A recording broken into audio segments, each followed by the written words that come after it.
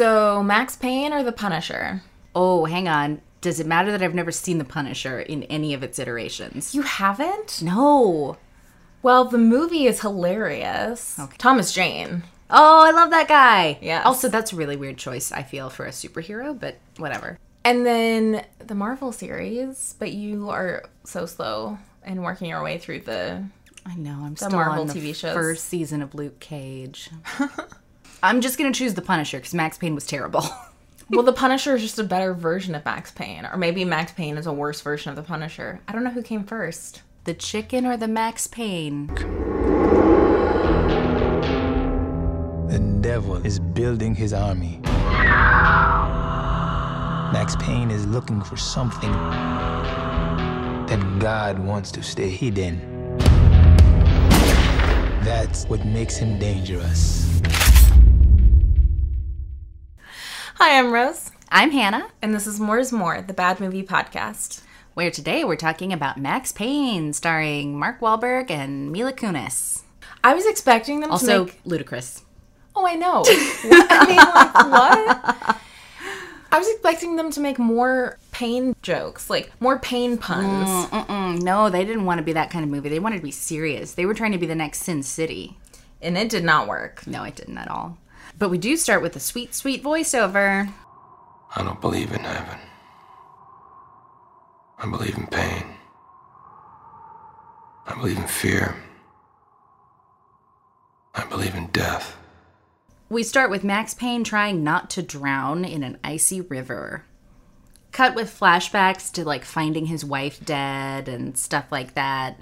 How terrible, like, on a scale of 1 to 10, were these flashbacks to his wife? They were terrible. Oh, hang on. Sorry. No, that wasn't it. The question. 8. They were an 8. Yeah, they were pretty bad. Yeah. They were so boring, and they kept showing them. Yeah. Also, why was there no blood ever on his wife? It was I like, know. how did she die? Was she, like, smothered? I think she was strangled. But they were like, her horrific death. It was terrible for him. And he walks in the room and you expect, like, blood everywhere, stab. The deaths weren't explicit, but they were, like, the aftermath. There was always lots of pieces covered with sheets. And then his wife is just, like, lying there looking like she passed out on the bed. And I'm like, what is going on? This doesn't look traumatic. Then we go to 1 week earlier. Which was the only graphic, really, that was integrated in like that. It was the only graphic. The only thing that was similar to it was in some of the fight scenes at the end when they started having the red flashes over the image so that it was comic booky. I was just expecting more graphics like that. Well, yeah, which is weird because you wouldn't expect... That feels like a comic book, not a video game. But, I mean, again, they were really trying to be Sin City. So, he's a cold case detective. And the police station treats him like he's this very, like, oh, scary guy. Stay away from that guy. You know, nothing happened to him. He doesn't have a story. His story is that his wife and his kids were killed, okay? That was so funny. Remember when you were a kid and you'd hold your breath when you run past a graveyard? Just leave that man alone. I don't even know how that made sense. So many of the lines in this movie didn't track. Yeah. They would say things and you were like, wait, I can tell that you thought that sounded cool, but, like, they don't match up. They don't mean anything together. Right, because the reason you're supposed to hold your breath when you go by a graveyard is so you don't breathe in souls and get possessed. Yeah. Like, are we supposed to hold our breath near Max Payne because we might breathe in his soul and get possessed by the need for vengeance? Well, that's the sequel, yeah. Okay, so... He's sitting at a table at one point, and he's sitting there, like, flashing back to his dead wife while he's loading his gun. And I was like, is this every terrible man's dream? Like, to be this cool and this bad? Like, sitting there thinking about your dead wife while you're loading a gun? Like, this isn't... But everything for me was completely undone by the fact that he was wearing a turtleneck. He wore a turtleneck for this entire movie. Yeah. That was very upsetting. Yeah, at one point, someone was like, oh, I didn't recognize you. And I was like, yeah, I didn't wear as many turtlenecks back then. Probably because he had his wife to shop for him. That's true. I know. So he's walking through an abandoned train station. Abandoned? It was hard It was a subway station. It just wasn't busy. Okay. It was straight up like, I don't think that there's ever no one there except for you and 3 junkies. Yeah. The most obvious junkies you've ever seen in your life. They're like dripping sweat and they've got all like little ticks and shakes and stuff. Mm-hmm. So they try to rob him in the bathroom. Yo, homie, that's a really nice watch. Kind of reminds me of one I lost. Well, he didn't lose it. Pawned it up on 128th a few hours ago. You're counting on him seeing and recognizing the watch and then trying to rob it from you? Like, this was your grand plan for how to get these people to notice you? Also, the line like, oh, that looks like a watch that I lost, that is never true. Like, It's not a line that's meant to be true. Yeah. And I get, they were just trying to introduce like some type of Jason Bourne element into his character. Well, yeah, because then he was like, no, I wasn't following you. I was following him. Following Doug. Yeah. The lamest of them all. The most junky of them all. Right, so he beats everybody up and kills one guy. The other guy runs away down the train tracks. And Doug starts spouting some gibberish about wings. Did you ever hear anyone say anything about this Bill woman? died. Bill died because their wings couldn't lift him up. No, he got shot robbing a liquor store. What are you talking about? Yeah, the wings are golden, actually. They look black. The feathers... Get up! And he's got this wing tattoo on his hand and arm. And we see the third guy as he's running away, and he's having these like winged hallucinations and shadows, and then he gets hit by a train. Yep. So, okay. So I guess it wasn't an abandoned subway station. Yeah. The train was on its way. Clearly, yeah. It's might have been slowed down now that it's hit a junkie on the tracks. Well, it's going to cause some serious delays. Oh, right. By the way, in case we couldn't tell they were junkies, they have them drop 2 vials of blue stuff. If they're such junkies, why is there drug left in the vial? Yeah, well, I also don't understand why the drug looks like blue Kool-Aid. Like, this was, I don't know, this was an oddly vibrant color. I know. It's the stuff from ad commercials. Oh, yeah. Yeah. So Max Payne deals with those guys. And then he time travels to a 70s club. This guy opens the door wearing this, like, mustard yellow shirt with big wings over, like, a brown coat, like, under a brown coat. It's ridiculous. And if you watch It's Always Sunny in Philadelphia, he's Charlie's uncle. He always plays the same, like, creepy weirdo guy. The guy's like, oh, you can't come in here. Come on. And he's like, oh, I'm out of ideas. Give me another name. Because that guy... I know, like, Max Payne, dead. you were the worst detective. It's just like, well, that lead fell through. Who else do you got? I'm like, isn't this your job? Also, shouldn't you have gotten all the names at once? Yeah, that too. To see who was a better lead? Why would you just go one at a time? And he's like, I'm having a dinner party. You can't come in here. And he's like, I don't have any more names. I'm out of ideas. Like, you're looking for a ghost. This happened 3 years ago. People don't last long on the streets. Whoever did this is not around anymore.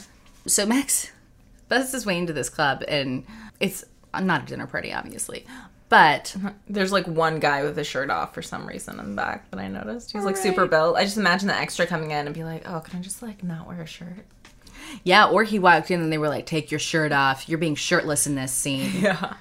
So he's kind of roughing him up a little bit, and then this Russian girl walks over. And there were times when I could not understand this girl because her accent was so heavy. Her name was Natasha. Just in case we were wondering if she was Russian. Exactly. And she was wearing something that looked like a red slip. Yeah, it did not look... those were not outside clothes. Yeah. So she starts chatting him up, and then we see Mila Kunis walk in with like a entourage of guys in leather, and she's got dark smoky eyes, and she's very cool. Was she? I felt like this coat and hairstyle made her look unflatteringly butch. I mean, as unflatteringly butch as Mila Kunis can look. It did make her face look really square. Yeah. But I think they were going for powerful. Yeah. Not... They missed the mark a bit on Very that one. pretty. Later on, she looks better. Yeah, exactly. So Mila and the other girl, Mila walks over, and they've got an exchange in Russian, because every movie that casts her has to use the fact that she's Ukrainian. They're sisters, and the other girl is like, I'm clean now. I'm not hanging out with my old friends anymore. He's a cop. How much trouble could I get into? And Mila's kind of pushing her a little bit, like being a little rough with her. And all of a sudden, Max Payne has a problem with those tactics. He's like, hey, calm down, have a drink. And it's like, what, nobody else can muzzle in on your territory? You're the only one who gets to rough people around. Well, also, like, he doesn't know Natasha. Why does he care?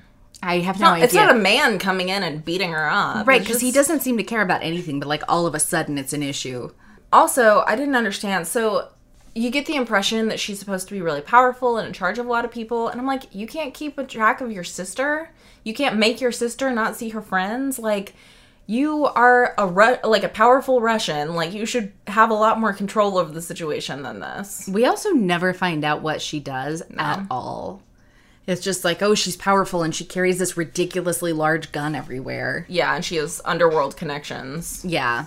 So Max is talking to Natasha for a minute, and then he turns around and she's gone. So he goes to look for her and finds... He's peering into this room where a bunch of people are drinking vials of this drug, including her.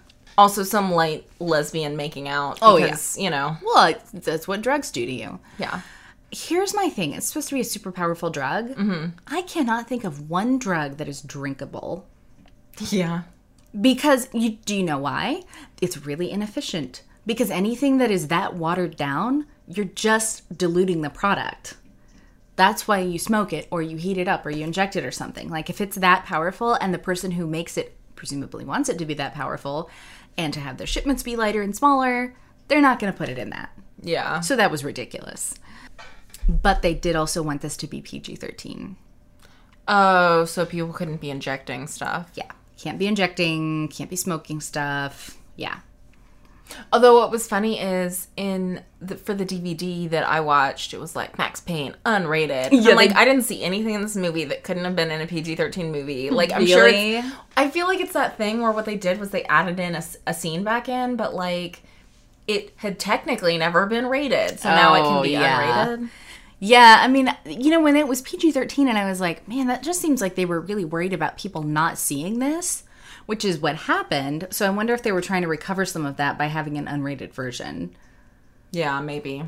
Anyway, who do we see glowering, standing shirtless, behind Max Payne while he's peering in on all this lesbian making out?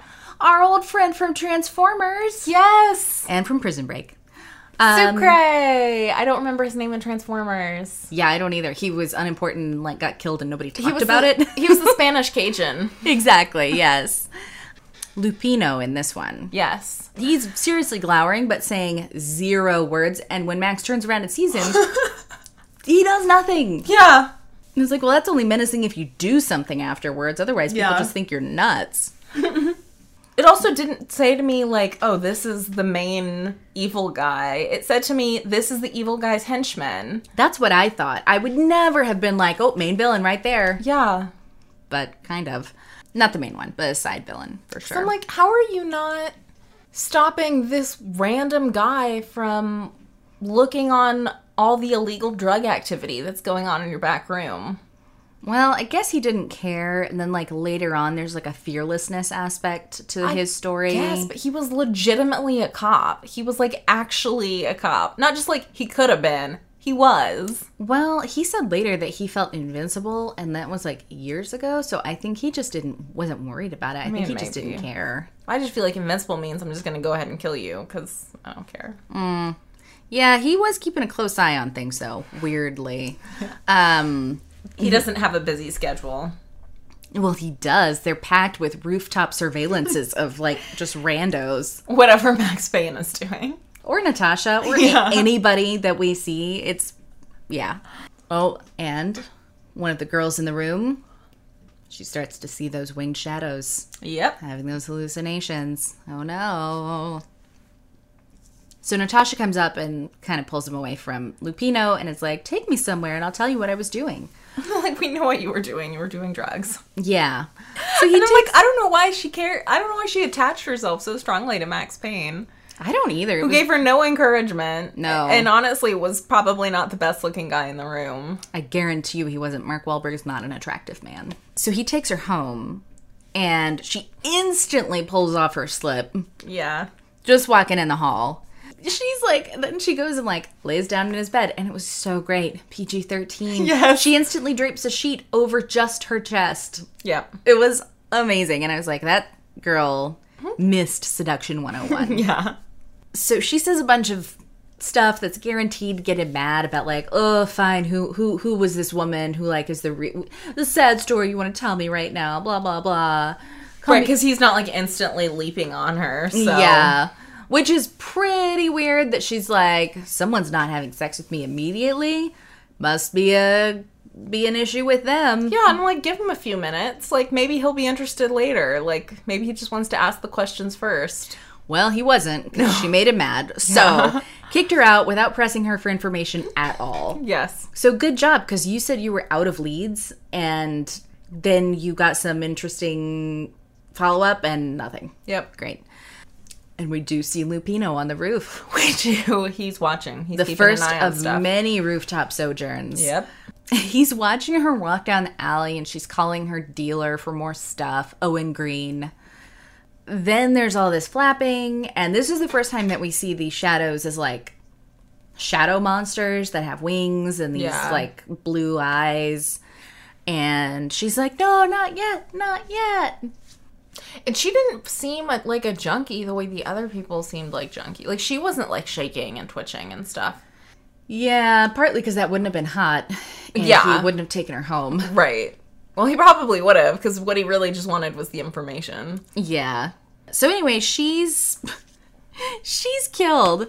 And then we cut to a scene where like an espresso French press or something like that is whistling.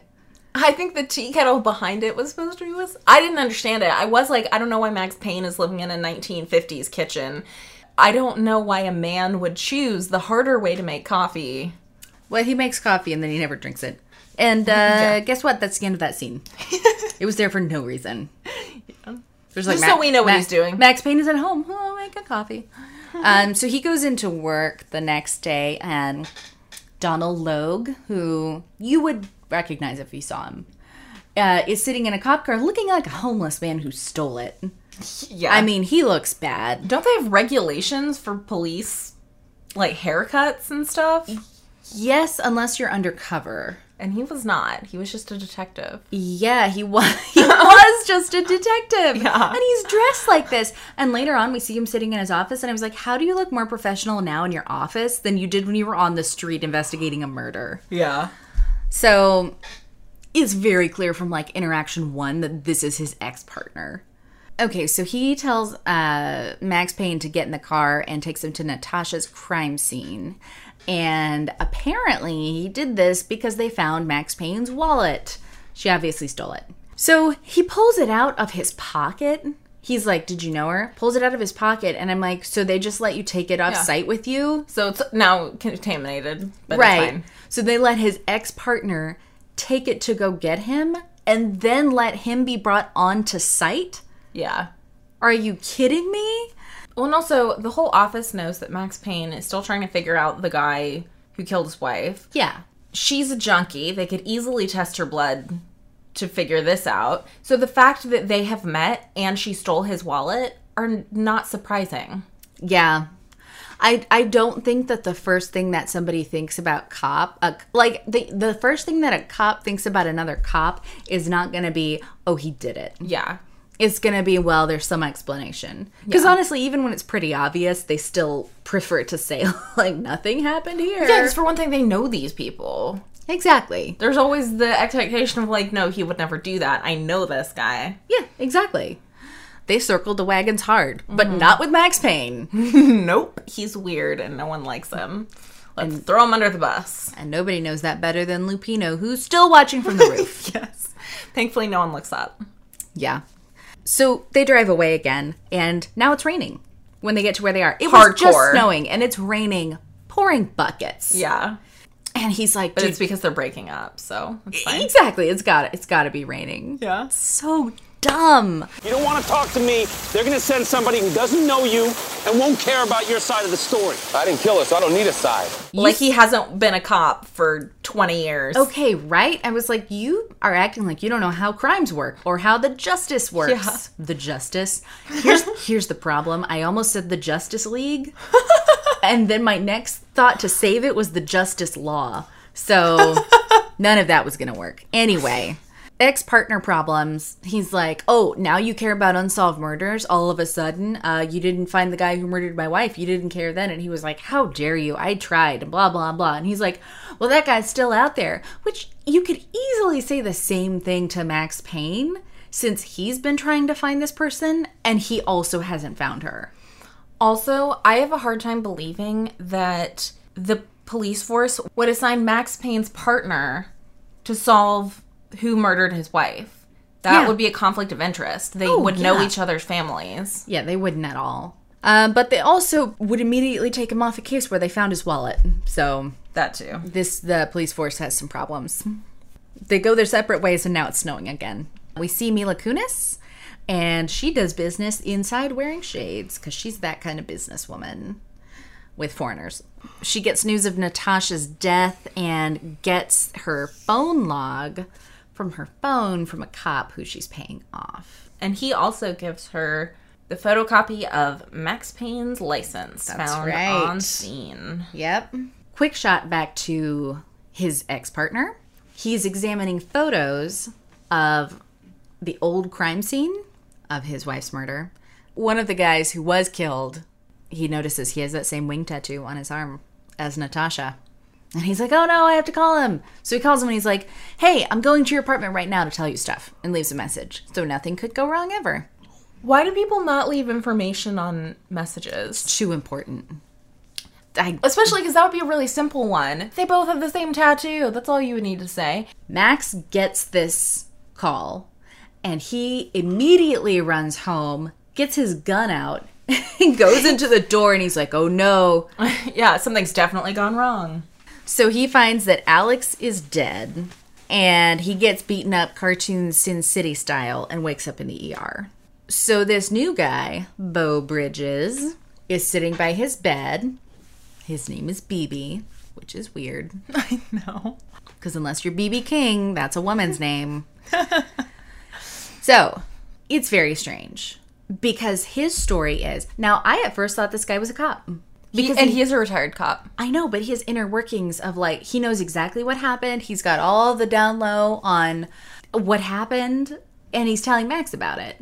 Which I thought was what weird. Just happened, you mean? Yeah. I guess it's his connections from when he used to be a cop maybe told him. I think that's true, but I thought it was not well explained originally that he was not a cop still. Yeah. I just thought it was weird. Okay, so I thought it was weird that it took this guy this long to show up in the movie because he's supposed to be like his friend and mentor and all of these things. He was his father's partner when they were cops together. But his role in the movie is kind of very mentory. And I'm I can't believe that there wasn't at least a message saying, Max, I haven't talked to you in so long. I'm worried about you. Like, calm. Like, you know, just introduce it earlier. As soon as he showed up sitting by the bedside being like, I'm a retired cop, I was like, I don't trust you.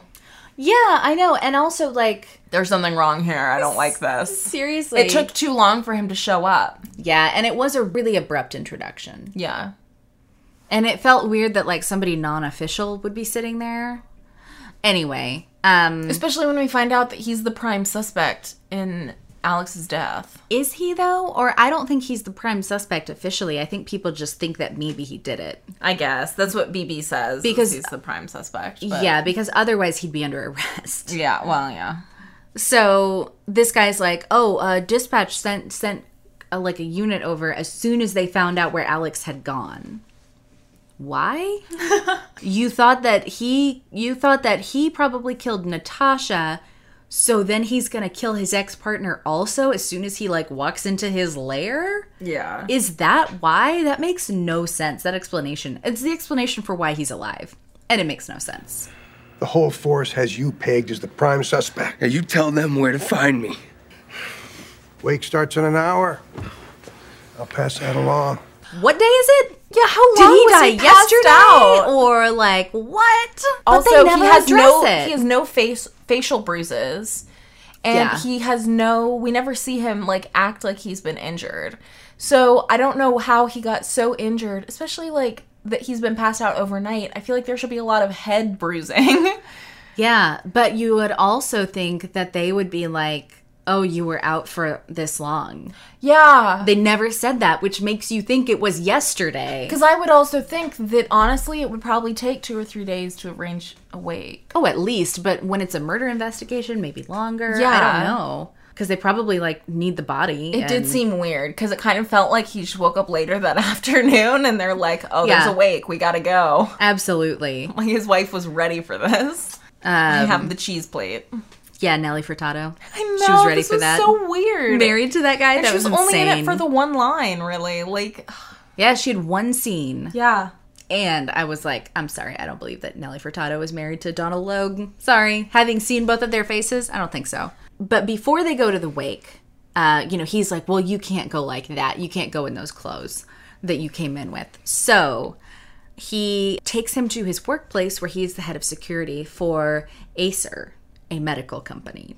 And his wife used to work there. She was kind of high up, I guess, it seems like, because the CEO, the owner of the company, walks by and is like, oh, Max Payne?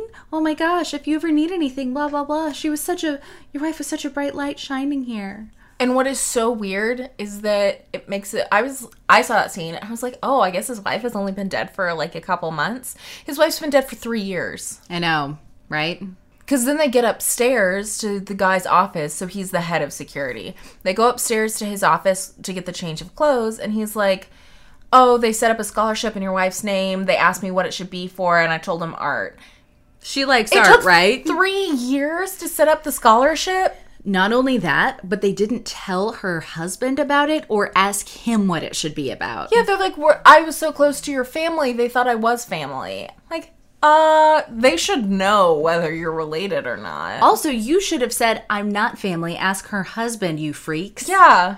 And to be fair, she went into pharmaceuticals. She probably would enjoy a science scholarship. Seriously, that's bizarre. Like, do it for girls in STEM. But yeah, I'm like, 3 years to set up a scholarship. Like, you guys are really dropping the ball on this. Because also by this point, 3 years later, people don't really care.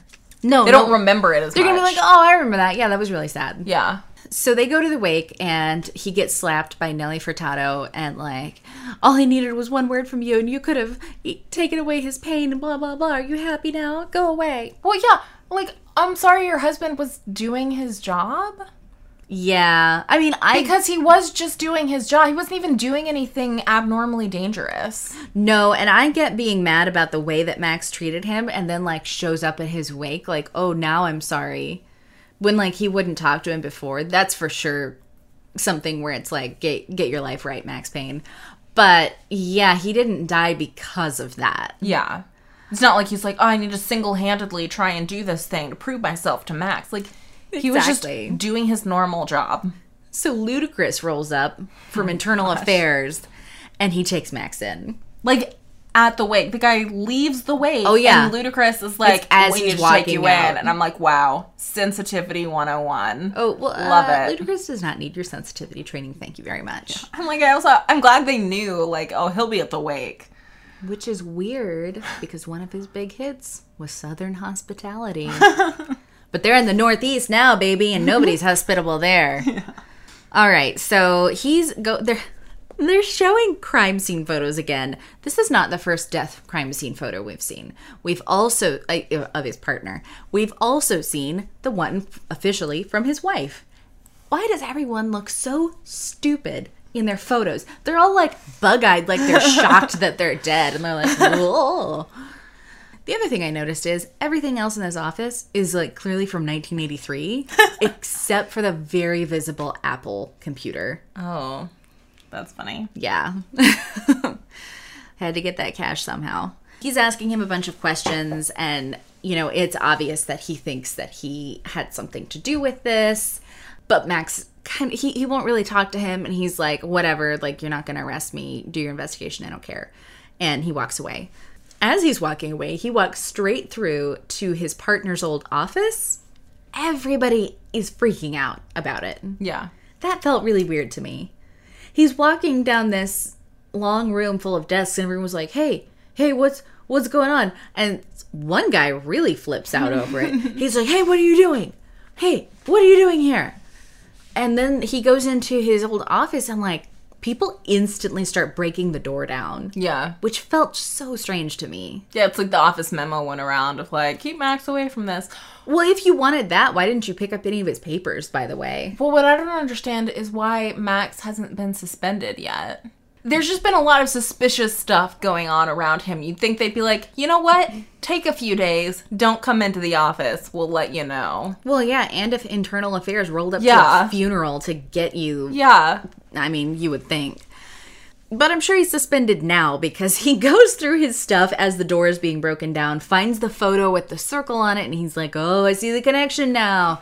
And he goes out through the window. I know, he leaves through the window. Letting in lots of real snow. I know.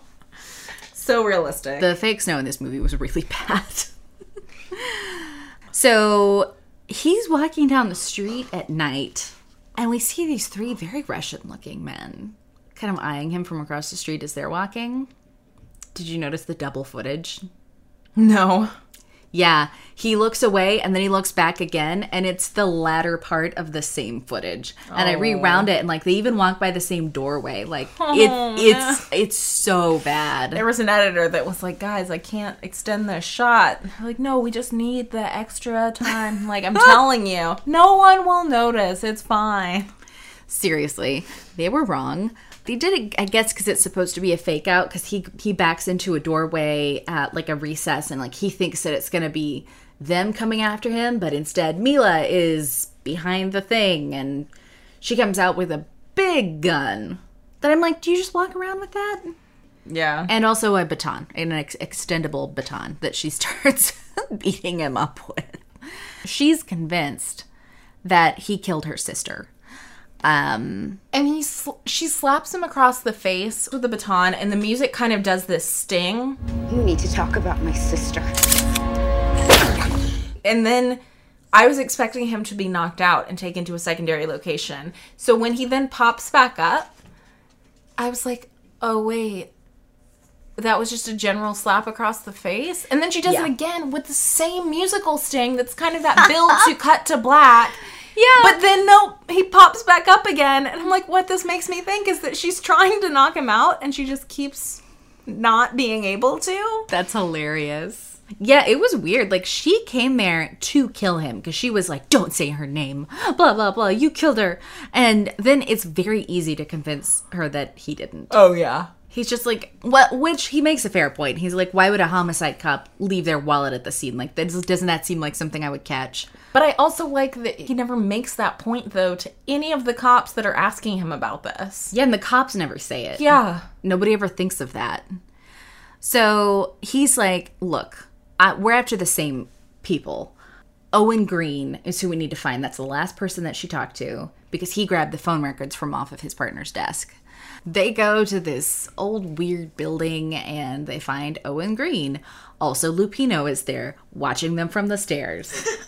So Owen's freaking out on the drug and he's having all of the wing visions and stuff like that. And he is backed up to a window, like floor length window. And he's like maybe going to go out of it. And it's like, okay, calm down all this stuff. And they're like, what happened to Natasha? And he's like, oh, she got taken up in their wings. That's what everybody says when like somebody dies of this drug. And then he gets torn out the window by a thing that we don't know what it is. So this scene actually felt kind of weird to me because we see what he sees, which is basically that an angel or a winged figure pulls him out of the window with force so that he flies back much further than he would if he just dropped down. So up to this point, every death that we've seen... And like his body's bent, you know? Like he goes out the window butt first. Yeah. So up to this point, every death that we've seen can be explained through natural causes. Except for this one, which 100% couldn't happen unless something was pulling him out the window and letting him drop. Well, Natasha's death... She was, like, dismembered. I mean, she was everywhere. Right, but that was Lupino. Oh, okay, that's what they're saying? That's what it's supposed to be? Yeah, because we see Lupino later with the machete. The machete's, like, his thing. He likes machetes. Yeah, everybody likes machetes in this movie. It's weird. Okay, well, that was never made clear to me. Oh, I assumed that it was him that killed both the partner and Natasha. I have to say also, at one point somebody says, as if to demonstrate how serious the situation is to Max, he's like, we've got 2 bodies and 10 body bags. And I'm like, you can like just put all the stuff in one. Yeah, they'll fit. Like you probably shouldn't separate them actually. You're just increasing the likelihood that they'll go somewhere else. Yeah. Like that's not how, I don't think that's how that works. Okay, so yes, you're right though. This is clearly he didn't jump out the window. Yeah. But Mila Kunis is convinced that he did, as we cut to her being like, well, that's nothing new. People go crazy for no reason. They jump out windows all the time. And that's it. That's all they talk about it. Never bring that up again. She brings them to Natasha's tattoo parlor. And they're like, what's this tattoo? And it's not the wing that they have on the arm. It's actually a different one, which I thought was weird that they didn't go for that one to explain it. Mm-hmm. But it was in his book of tattoos. And they were like, what does that mean? And he said... First, though, this is so important that it surpasses anything that actually happens in this scene. Go on. What's the deal with this guy's voice? Valkyries fly over the battlefield, picking out the righteous dead. They reward the people who draw first blood. Oh, he has an insanely deep voice. And he's so tall and thin. And he has a giant nose. Yes. Yeah. I felt like this should be someone famous, and I looked him up, and I'm like, oh no, you're just a Canadian who's well known for your voice. Like he's in these bit parts that are memorable because of who he is, but he's never done big stuff. But he tells them that this tattoo is the Valkyrie and it's for protection. You said people get the tattoo as protection. What are they afraid of? Cut to a scene of Lupino macheteing some guy. This was such a weird scene, too. It was bizarre. Like, I guess you're just torturing this guy for some reason because you're bored. You have no one to watch from rooftops right now. So you're just like, oh, I'll just torture this guy. His rooftop sketch had a gap. So, yeah. It was a really bizarre scene. Actually, the way that it was done and the way that they filmed it, it was bizarre. Mm-hmm. Mila needs another lead, so she goes to see this guy, Lincoln, and his bodyguards should be fired because they take her in to see him. And when she's standing in front of him, they're like, and now we'll take your giant gun. Mm-hmm. Could have already used it on him, but just now we'll take your gun. Thank you. Yeah. So he says that the tattoo marks them. And what does that mean? The devil is building his army. Does this devil have a name? Many. The one you are looking for is Lupino. Except that then we see a flashback to the last shot that we saw of Lupino that was like 45 seconds ago. And it was like a 3-second clip. Yeah. It was like, yeah, no, I remember who Lupino is. Right. Is that what you're trying to tell me? Like, I get it. And this character felt weird because we never see him again. Yeah, they just wanted a black guy with an African accent. Yeah. So that felt like they were being used as props. Way to go, guys. Well, also, because they brought up the Valkyrie stuff, I was like, is this like the voodoo stuff? But it's not. It's just some guy. Just some guy. He says that Lupino is at Ragnarok. It's a club somewhere. See if they know anything about a detective, Max Payne. Max Payne. What? Max Payne, he's been hunting. 3 years of kicking down doors. He's looking for something that God wants to stay hidden. And that's what makes him even more dangerous. Stay away from Max Payne. I'm like, okay, cool. We get it. He's very cool and whatever. Yeah. It's hardcore. Totally got that.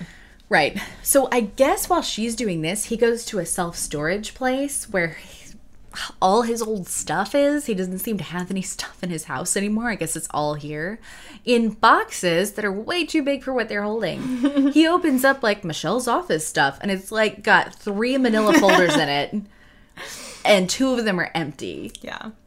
It probably had a lot more stuff, but they took everything but the 3 manila folders. Oh, I guess I didn't think about that. Yeah. No, I'm sure actually it was mostly empty. That is, yeah, so... 'Cause it's hard to see if something's missing if it's literally a box full of papers. Exactly, yeah. So he is looking through this stuff. He realizes a lot of it is gone, but he also notices that Acer has a wing logo. What? Now is a good time to bring up that Acer was the main pantheon of Norse gods. That was the name for them. Oh, I didn't know They that. fought the other pantheon, which was the Vanir. And they won. Interesting. Yeah, like Odin and stuff is in the Acer. Subtle. Well, it was too subtle for me. Well, I didn't get it. Subtle, like it's not subtle if you're looking into a company. Like if you're trying to connect the dots. Oh, well, you know. yeah. So anyway, he goes to talk to the head of security again, BB, and they're at a diner and he's like, you got to give me a name. Some of her stuff was taken. Why would they do that? Blah, blah, blah. Give me a name. And he's like, oh, I don't want to give you a name. Fine, Jason Colvin. We see Max leave and BB's like got his head in his hands at the diner table. And this is all voiceover. It's a phone call to Lieutenant Bravura, Ludacris. And he's like, Lieutenant, can you come meet me? And meet me at my office? I have to talk to you about Max Payne. Still voiceover, thanks for meeting me in my office. And then we cut to the office scene and I was like, did you really feel the need to explain to us that the meeting took place because of a phone call? Are you kidding me? Yeah. So many things about this movie. I'm like, did you just like not have anything to put in your movie? What happened? Because also Ludacris could have easily scheduled a meeting with him independently to be like, I'm investigating Max Payne. You have a relationship with him. I would like to talk to you. Exactly. No, and we needed to explain to us that it was not the case. So he's like, I need to tell you about Max Payne. I need to tell you about his backstory. It's so sad. And I'm like, oh, please, because he wasn't already a sad, tragic figure. We need more info on this. Also, this is so unnecessary. The audience has been seeing this flashback for the entire movie. We already know what happened to his wife and child. Yeah. Ludacris has the file. I know. He's already read, because he's like, I know you've read the file, but like, you don't get it from that. And I'm like, really? You think he doesn't understand how sad it is that his wife and baby were murdered by someone who was never caught? You think that he's gonna maybe miss the subtle nuance of he's sad and upset? Right? He's like, I can't tell you how beautiful Michelle was. And I'm like, he has photos. I can't tell you how much the baby looked like him. And I was like, all babies look like their dads at first. None of this is like information that's helpful. Like, are we implying that Max wouldn't have loved his baby as much if he didn't look like him? Like, how does this affect the situation? Or that, like, that makes it sadder? Yeah. Or, like, what you're basically saying is you can't know what it was like because you didn't know them? That's true of all things. Yeah, still true. And honestly, like, as a cop, you should understand that it's important that you don't get that close to stuff. Right. You will go crazy if you're that close to all the horrible crimes you see. Yeah. The way that he describes this is ridiculous, by the way. It started out as a robbery. That day, though, who knows?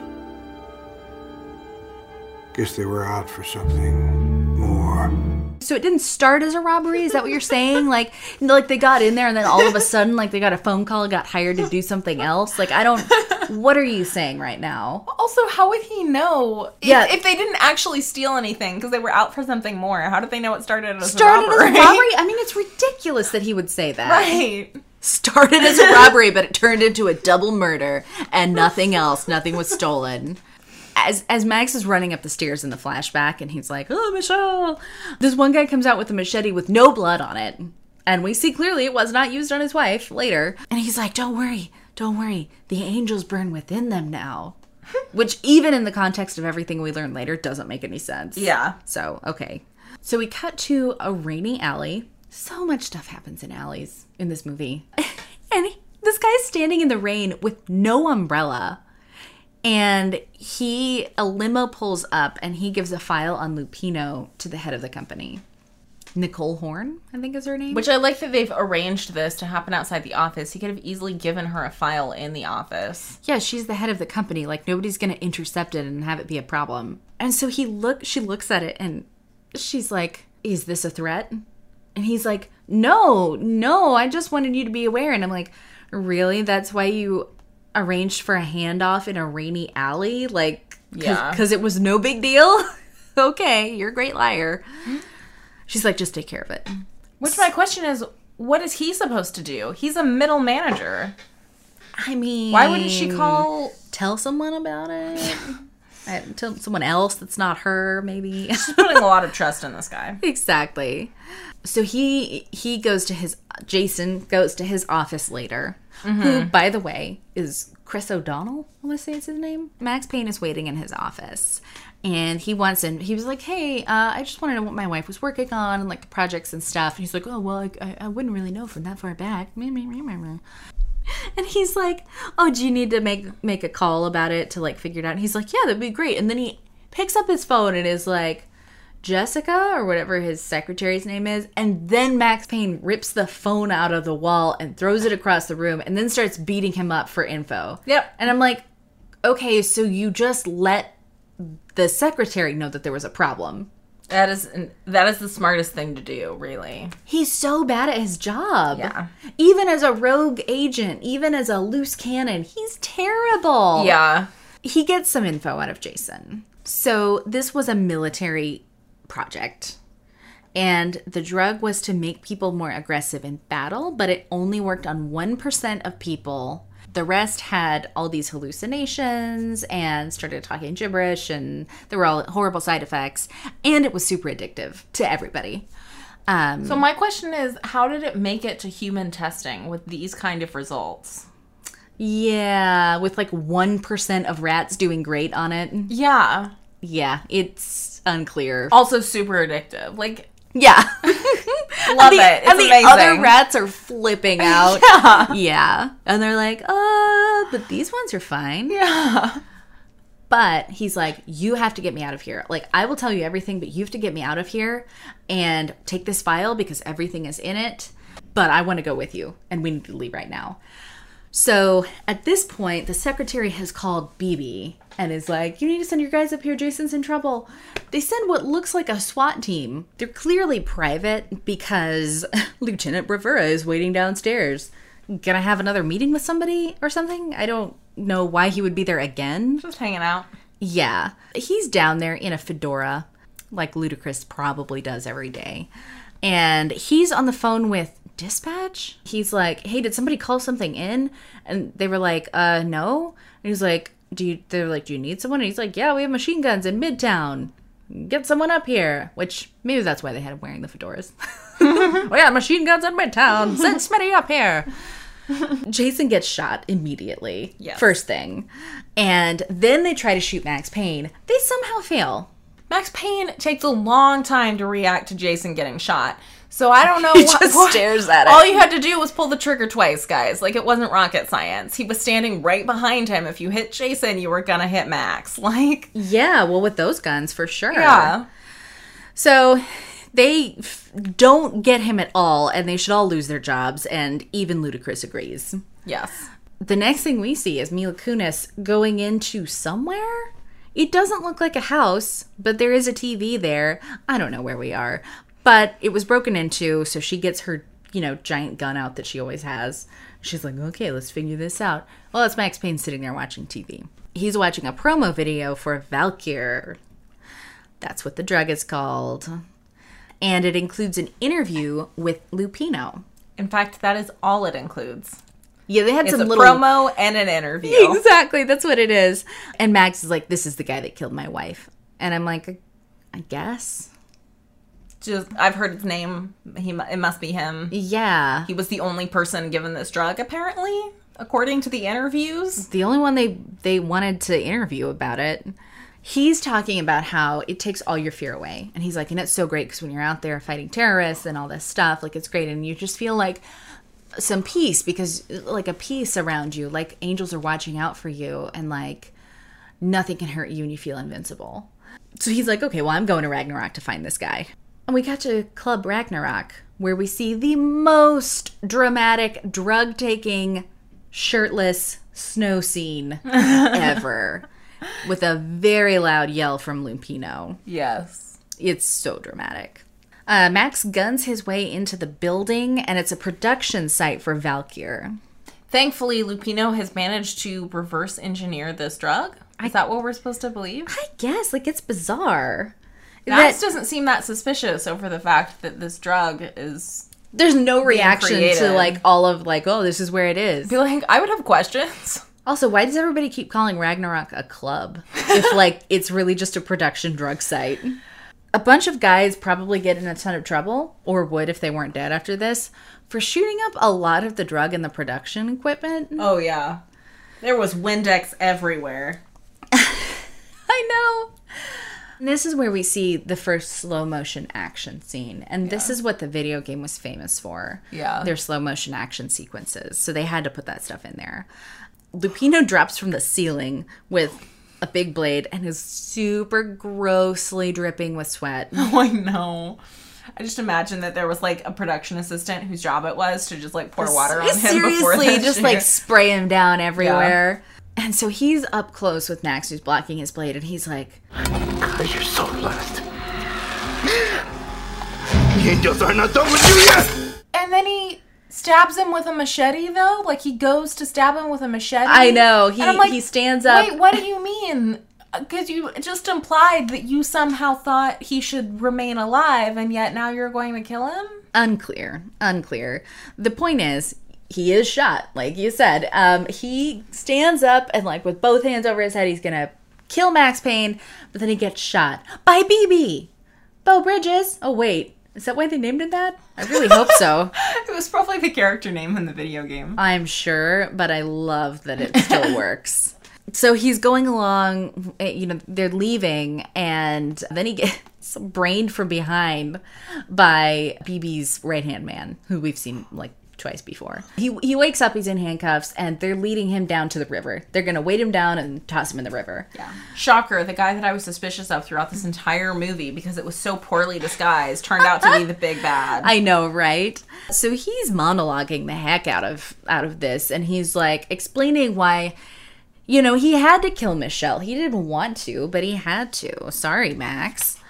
And honestly, he's sad that he learned so late in life that murder solves your problems. He's like, man, all my problems were solved when I killed your wife with my bare hands.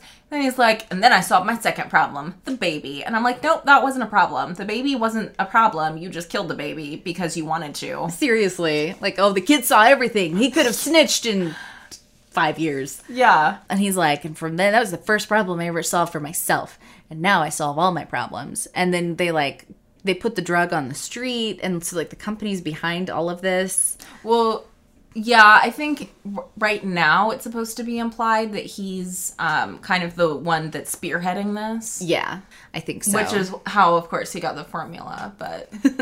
Max beats them to it and jumps in the river himself when he breaks away. And now we're back to where we started. This took forever. I thought this bit was going to be at the end of the first act, and it wasn't. This took so long. Yeah, I know. So anyway, he's got a vision of, like, walking into a room, and it's sunny, and his wife and his baby are there. And then we hear her saying, "Not yet, Max." So he takes that to heart and runs with it. So he jumps out of the river and drinks the drug. He has the drug in his pocket because the plan was, I guess... Okay, so now this is the other weird thing. Why wouldn't they have shot him and left them for... Like, they had a contingency plan for the body to be found. They were like, it's just going to be that you were a druggie, so we're putting this drug in your pocket. And I'm like, you don't think that the drug's going to come out of his pocket before they find that body? Also, now you're telling the entire police force about this crazy, weird drug. That nobody knows about. Why would you do that? Yeah. First plot hole, though, so I'll let it go. So he drinks it because he's got nothing to lose. You know, hopefully he's in the 1%. And as soon as he drinks it, we see embers falling from the sky, and there's lights in the heavens, and the angels are everywhere. To be fair, though, I still can't tell if this puts him in the 1% or not, because everyone we've seen so far has had hallucinations, including Lupino, who does talk about the angels. But not usually like that. They don't have that magnitude of hallucinations. They, like, see them in the corner of their eyes, then they get killed. So everyone else is in the 1% and Max is in the 99%? No. I mean that maybe his hallucinations are like he's seeing all of it, not just like out of the corner of his eye. You know what I mean? That's more helpful somehow? I don't know. It didn't seem helpful at all. It seemed to distract him more than anything else. Yeah, I feel like it would be very distracting. It was. Several times he got very distracted on his quest. We cut back to the police station, and Bravura is investigating the entire unit, and he's called in the FBI. So BB has a mole in the unit, and that person calls him, and so BB's like, well, we gotta get out of here. They've called in the FBI. They're gonna be asking questions, so we're gonna flee, and that's gonna make us look innocent. Max, he's out of his mind on Valkyr, and he's shooting up everything and just hallucinating all over the place.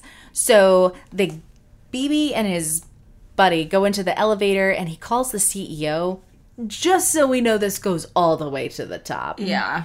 He's like, oh, Max Payne is still alive, and blah, blah, blah, and we have problems. And she's like, okay, take care of it. And then hangs up, and then, like, won't answer his calls after that. Yeah. She's a real problem solver. I can see why she got to where she is. Yeah, so Nicole Horn was actually the main villain in the video game. Oh. And she was barely in this movie at all. They're going through the building. He's killing guards, and he's constantly having these hallucinations of, like, the whole city outside the window looks like it's this fiery whatever, and the angels are everywhere. Probably never been this high before. To the point that Mila has to shoot a guy for him. Oh, what's up? She came to help. Yeah. She said she wouldn't, but she did. True love.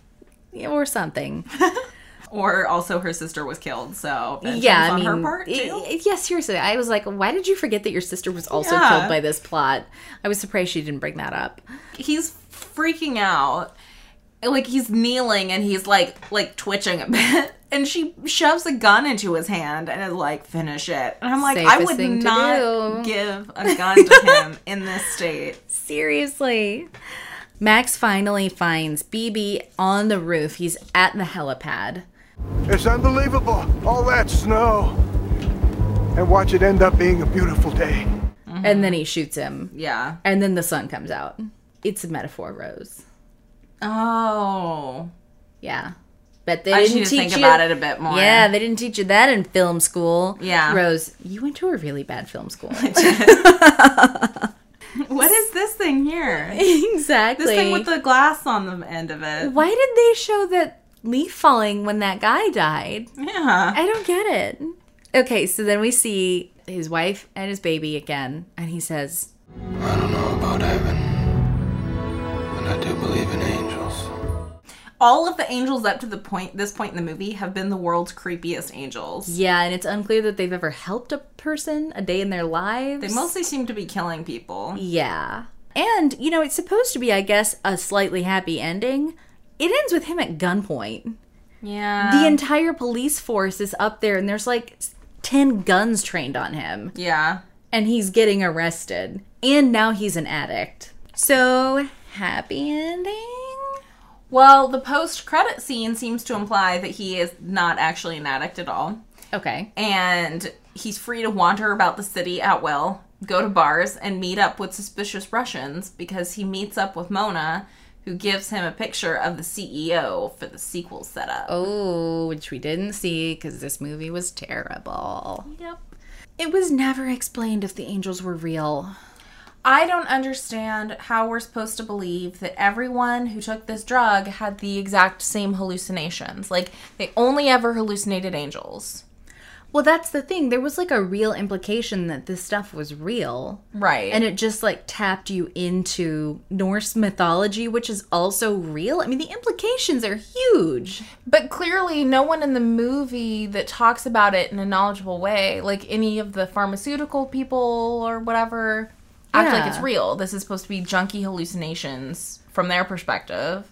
Yeah, but so like... it was weird that everyone was supposed to be hallucinating the same thing. Yeah, there's not a drug that does that. You can have common hallucinations, but not like everybody sees angels and then they die. Yeah. So many things in this movie never got explained, which, you know what, that's fine. Yeah.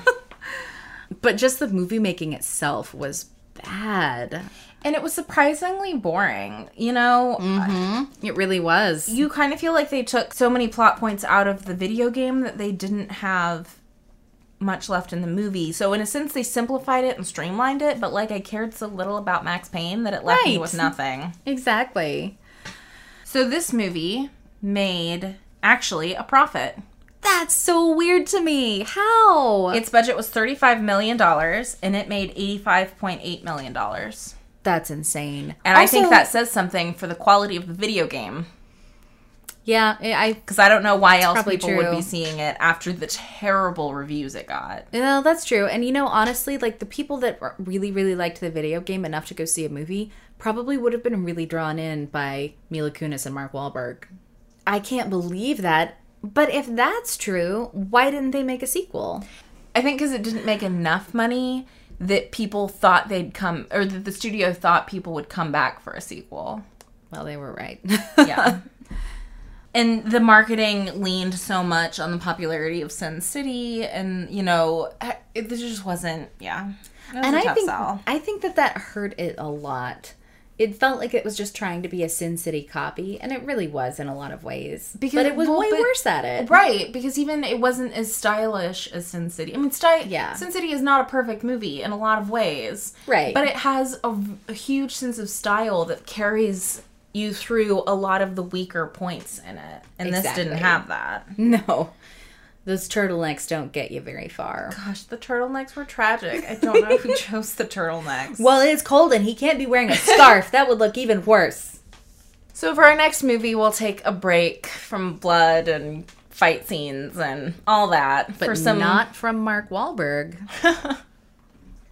It's for some lighthearted singing. With Tangled! True love. Yeah. Mark Wahlberg's not in it, by the way. Yeah. If you don't watch it and think that that's going to be true. He's not Mother Gothel? Oh, I thought he was Mandy Moore's part. He was Tangled. Is that the Yeah, her name is Tangled. The main character's name? Yeah. Okay, I thought so. Tangled. Her parents didn't love her very much. Oh, is that the plot of the movie? Yeah. Don't spoil it. I think it is. That's what's next on More is More.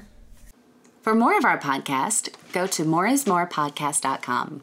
To contact us, write us at moreismorepodcast@gmail.com.